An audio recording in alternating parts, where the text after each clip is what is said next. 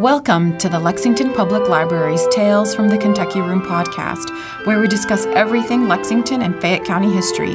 I'm Miriam, and in each episode of this podcast, we will feature a guest that will share a piece of local history. So thank you for tuning in and enjoy.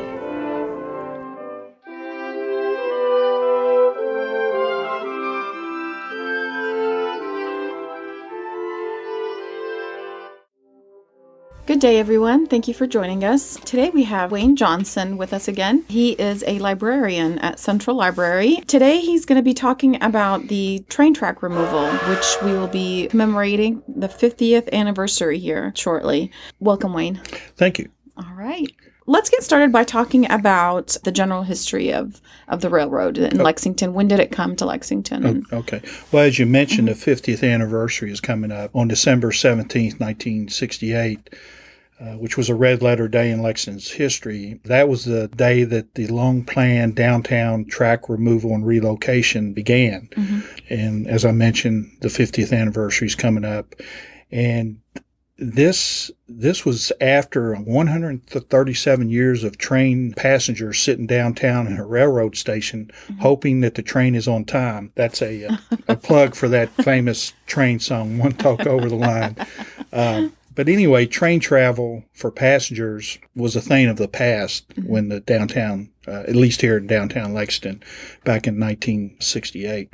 The track removal was a huge event in Lexington's history, and Lexington celebrated it with a grand program. There was a parade through downtown Lexington with bands, speeches were made by dignitaries, and the dignitaries made a loop run over the tracks for a final time before they had a luncheon at the Old Phoenix Hotel.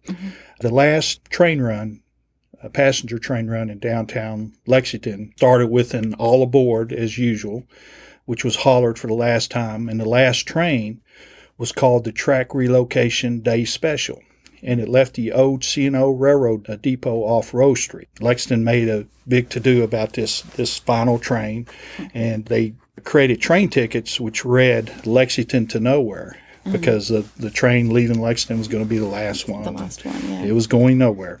The train had about 200 guests, and they're all decked out in old-style striped engineer caps, compliments of the C&O, Chesapeake and Ohio Railroad.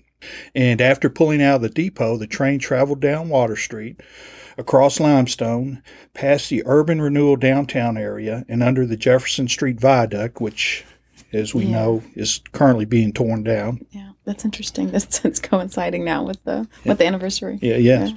And it went behind the Eastern State Hospital grounds. And at that point, the last passenger train out of downtown Lexington became a new one. It christened a new connector bridge across the North Broadway, and it became the first to pass over the new rubber grade crossing at Winchester Road. And apparently, for my research, this rubber grade crossing at Winchester Road was actually the first one in the state of Kentucky.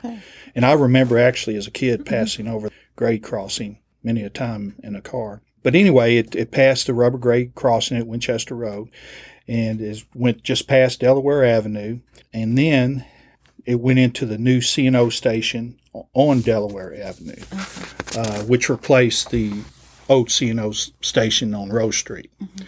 The train returned downtown, as I mentioned, and a festive lunch was held at the Phoenix Hotel to mark the occasion. This, like I said, was a very big deal. You had to actually be in Lexington at the time to really understand how big a deal it was. I was in school at the time. If I didn't have to go to school, I probably would have went. You missed out, Wayne. Yeah, I know. I wish I'd skipped school that day and came down here. But, the railroads really helped Lexington grow when they first came here in the 1830s. But it was now hindering our growth. I'm assuming that's why people were happy for the removals, because of for sure, the opportunity that was going to bring to Lexington. It would create redevelopment opportunities, and we had the Urban Renewal Agency project going on. So Lexington was in the midst of redevelopment and energizing the downtown area.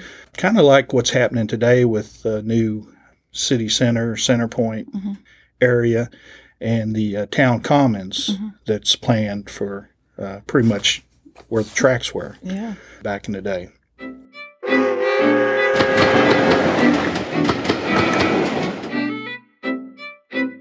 But, we mentioned the history of the railroad in Lexington. In the early 1800s, Lexington could be said to be in its golden age. We were considered the Athens of the West. We were noted not only for our culture and education, with Transylvania being one of the preeminent schools in the country, but we were also abundant with trade, manufacturing, and commerce.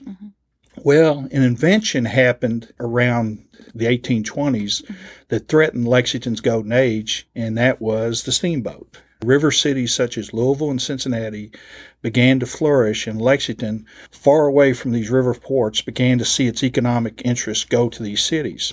The first railroad was at Lexington in Ohio, August 15th, 1832.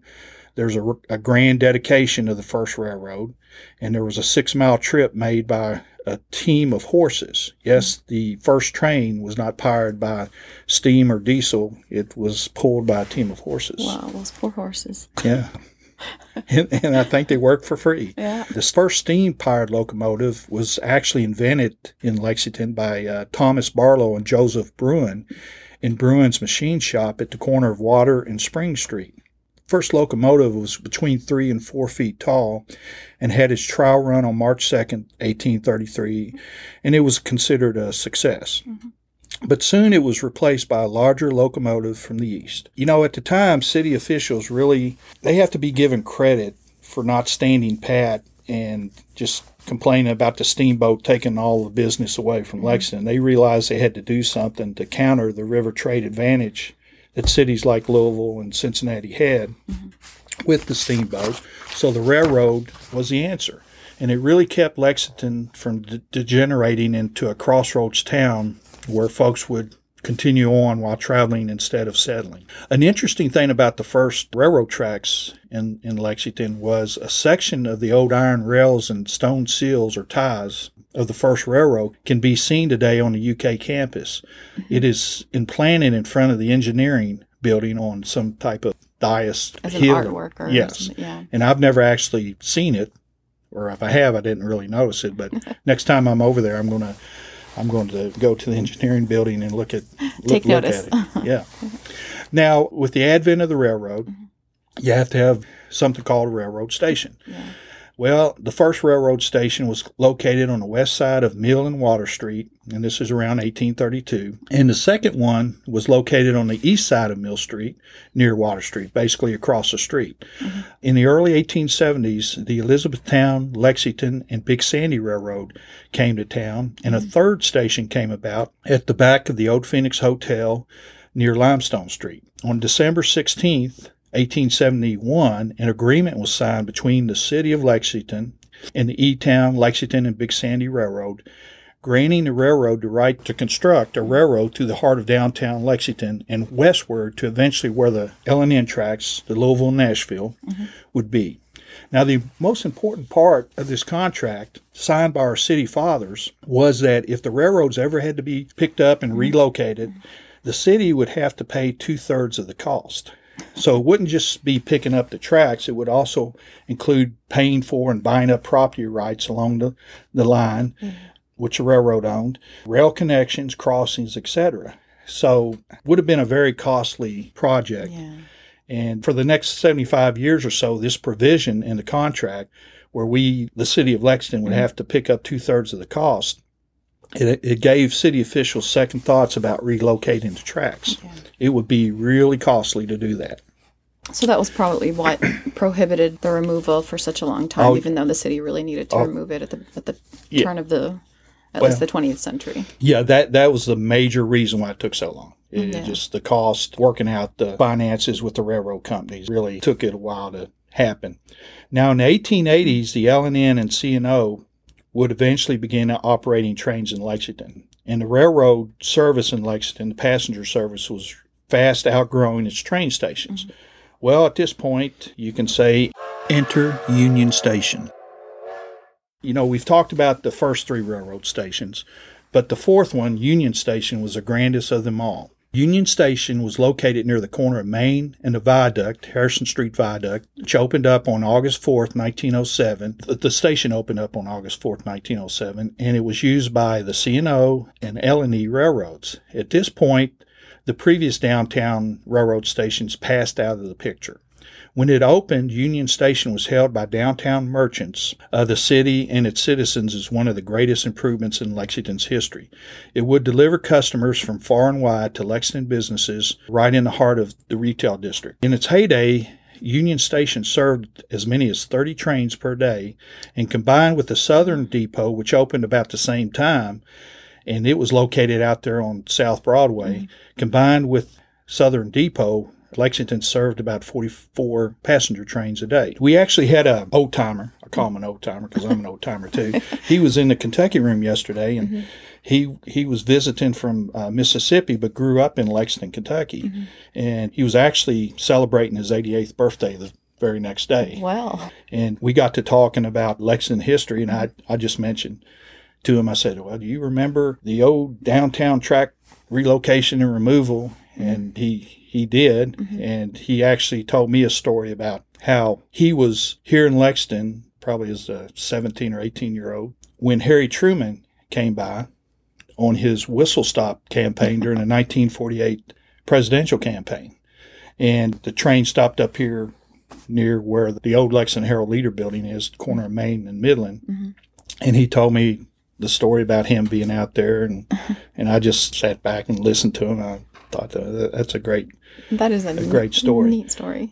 You know, people really, back in the day, they really depended on passenger trains to get them around. Of course, you didn't have the automobiles like you do now, as many, and the plane travel was not as advanced.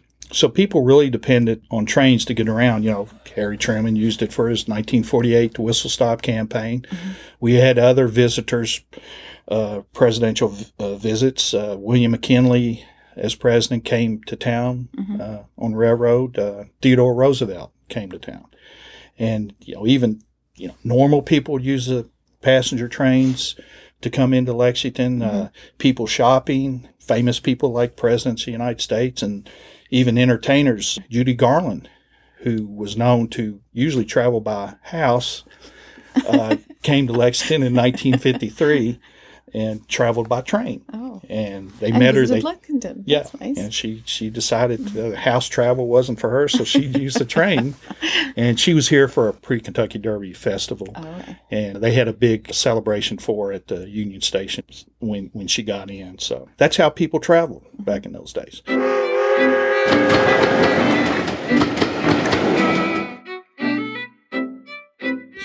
Well, after World War II, Lexington, like most cities, began growing outward away from downtown and into the suburbs. As I mentioned, more cars and trucks, airplanes, gave people more travel options and alternatives. By 1957, Union Station had outgrown the passenger service it provided. I think at that time, the only train that was running was the George Washington C&O, which went both west and east. And that was the only train that the Union Station was servicing. So the Union Station was just deemed too large and expensive for that type of limited traffic. So in the summer of 1956, the C&O announced that they were leaving the Union Station. And on May 9th, 1957, the last train departed Union Station, and the next day, May 10th of 57, they moved into the smaller Rose Street Railroad Station. Okay. Now, I grew up here in Lexington, and I don't remember, I'm too young to remember Union Station. It was, like I said, they stopped service in 57, and it was torn down in 1960. But I do remember the Rose Road Station. Yeah. Pretty nice station. But anyway, the Rose Street Railroad Station replaced Union Station in 1957, and it was the fifth and final downtown railroad station. The Grand Union Station, which we've talked about, was relegated to the memories of the passengers who used it. In 1957, a local newspaper described the Union Station as being like an elderly woman all alone after a youthful experience as a beauty and Belle the Ball. And as I mentioned, it was torn down in March of 1960.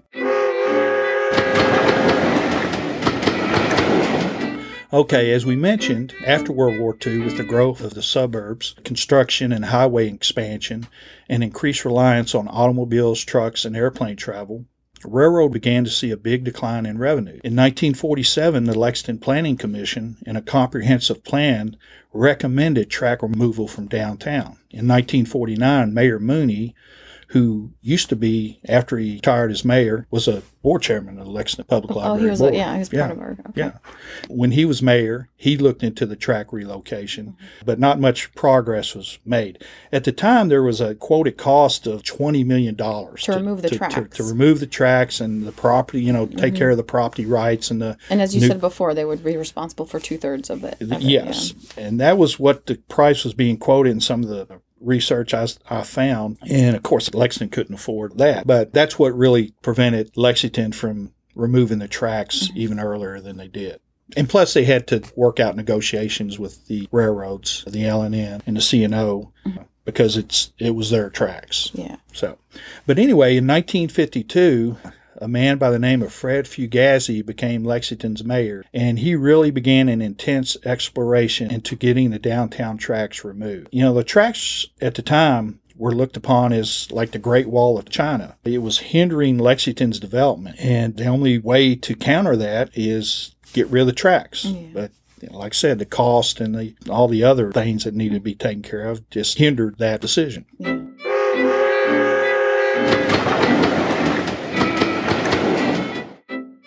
Well, anyway, like I mentioned, in 1956, when the C&O announced that they were leaving Union Station, all of a sudden, our good governor, Happy Chandler, jumped into the fray.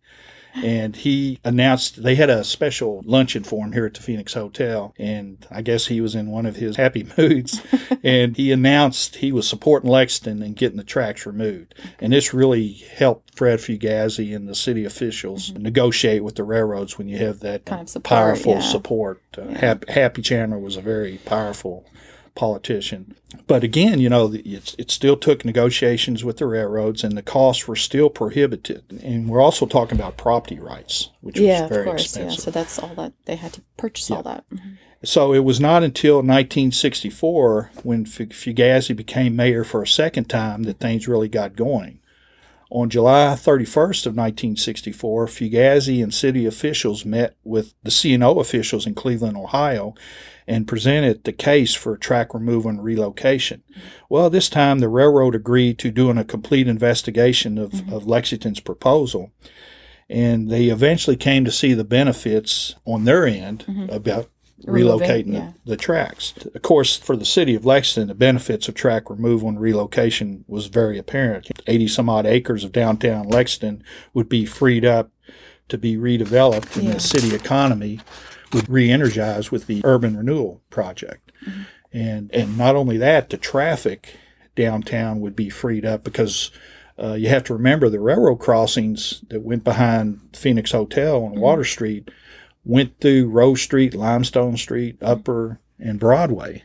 So can you imagine leaving downtown Lexington in afternoon train rush and waiting or afternoon traffic rush, and then having to stop at the corner of Upper and Vine Street, waiting for the train to go by. Yeah, that would be typical. I know you and I go home the same. Well, we're waiting now, anyways. Yeah. So we don't. But it would have been a lot worse. Yeah, we don't have. If you can imagine that. Yeah, we don't have to worry about that now. But anyway, as mentioned earlier, Fugazi saw the possibility of combining the track removal and relocation as part of the urban renewal program. And the federal government ended up giving us actually $4.5 million. And a funny story, I don't think it was funny at the time, but when we had this agreement, when the city officials had this agreement with the railroad, all worked out, and they found out that the federal government wasn't going to give us the money for whatever reason. From the story I read, Fred Fugazi got on the phone and called Hubert Humphrey, who was vice president at the time. And, I guess they must have been buddies or something, because 2 weeks later we got the money. Okay. So, and thank you, Fugazi. Yeah, he made it happen. Now, from our research, it looked like the actual track removal and relocation cost approximately $1.5 million. So not quite the... No, not quite the $20 million that it was quoted back in the 40s, I guess. Yeah. But anyway, they met, as mentioned, with the railroad executives in 1964. And then, on July 12, 1966, after a couple years of research, the C&O and the L&N, Louisville and Nashville Railroad, signed an agreement with the City of Lexington and the Urban Renewal Agency agreeing to the track relocation and removal. This cleared the way for urban renewal in downtown Lexington. One of the goals, I think, back in the 40s and 50s, there was a plan to have like a boulevard that went all the way from, say, Midland all the way to Versailles Road, a grand boulevard. Well, we didn't quite get that, but Vine Street was, I believe, just 2 lanes at the time. So the urban renewal project enabled Vine Street to expand to the numerous lanes we had. And at this point, Vine Street was, as I remember, was 2-way, and I know Main Street was 2-way. And in 1971, it was decided that in June of 71, Main Street went 1-way west, and Vine Street went 1-way east. Anyway, this urban renewal made all this possible, and you can give Fred Fugazi a lot of credit being in the forefront. And getting it done. Yeah.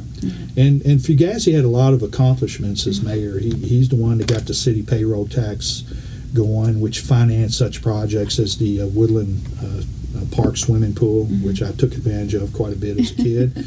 And it helped to develop our city park system. When Fugazi died in April 1990, a former city commissioner, John Kerr, said of him, he deserves a lot of credit for leadership in negotiating to get those railroad tracks removed. He took that on when others thought it was impossible. And I think that's the mark of a can-do leader, a good leader, a great leader, is when everybody else is saying, oh, this can't be done. And he says, yes, it can. Yes, it can.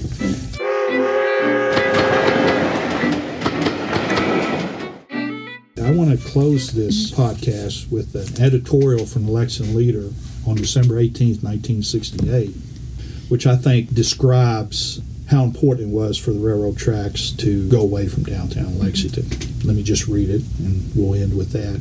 The editorial went as follows. The railroad tracks downtown, which have acted as a Chinese wall in curbing business development on Lexington's south side, are coming out, and with it, we hope, many of the problems which have been created in our community's central shopping district.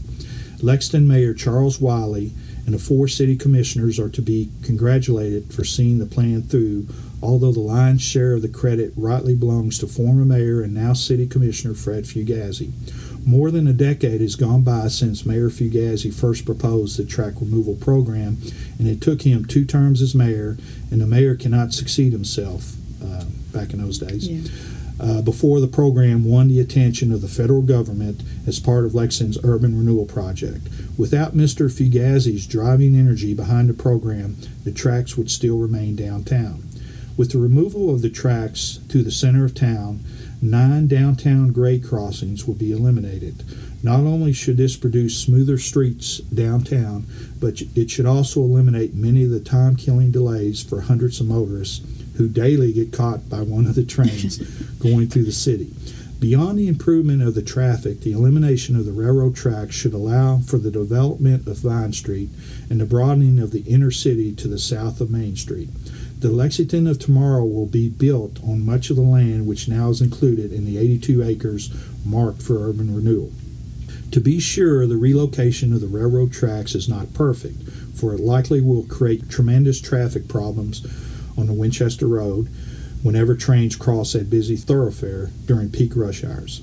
An underpass or an overpass will have to be built there someday, regardless of the cost. Now, they eventually ended up doing an overpass on Broadway due to this traffic on the Southern Railway, but they never built an overpass on Winchester Road.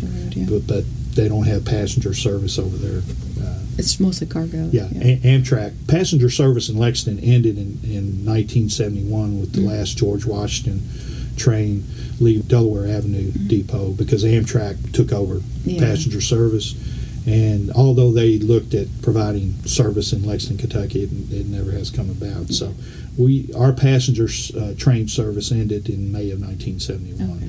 But anyway, to conclude this editorial, the Lexington Leader salutes the city officials, and particularly Commissioner Fugazi, for carrying the track removal program to its present stage. We know it will be a program to benefit all Lexingtonians, and I think it has. Yeah.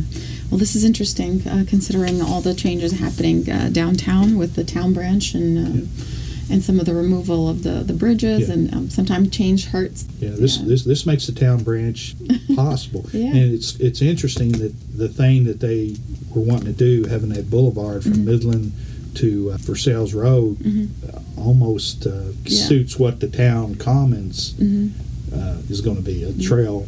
Yeah. Yeah, so. Yeah. And this urban renewal, it's interesting that this struggle is happening until now, even with the history and all that's been going on. So, well, growing up here in Lexington, when the Centerpoint project kind of hit that snafu there for a while, and it kind of reminded me of the urban renewal days. I didn't think it would take 10 years to get Centerpoint going. Yes, I still call it Centerpoint. I've decided to call it Centerpoint for 10 years, and then I'll call it City Center, because that's how long we've had to wait. But, let me just say this also, that we all live in this town, and we all benefit from all the advantages of living in a great city like Lexington, Kentucky. But it's people like Fred Fugazi, but these people played a big part in getting Lexington to where it is now, and the baton has been handed over to our new mayor, and I'm sure she'll continue it. But a lot of people have played a big part in Lexington, and it's in our history, and they're to be commended for it. Well, thank you for sharing that bit of history so that people know the history and know where we came from, and hopefully that'll get us a little more excited about where we're going. So thank you, Wayne. You're welcome. Thanks for listening to Tales from the Kentucky Room, a podcast brought to you by the Central Library's Kentucky Room staff at the Lexington Public Library. If you enjoyed listening, please take a minute to subscribe, rate, and review the podcast on Apple Podcasts and Stitcher. If you have any questions about local history or genealogy research, you can visit us in the Kentucky Room to use our collection and newspaper microfilm, or you can email us at elibrarian@lexpublib.org. That's elibrarian@lexpublib.org. I'm Miriam, and we'll be back with another trip down Lexington's memory lane.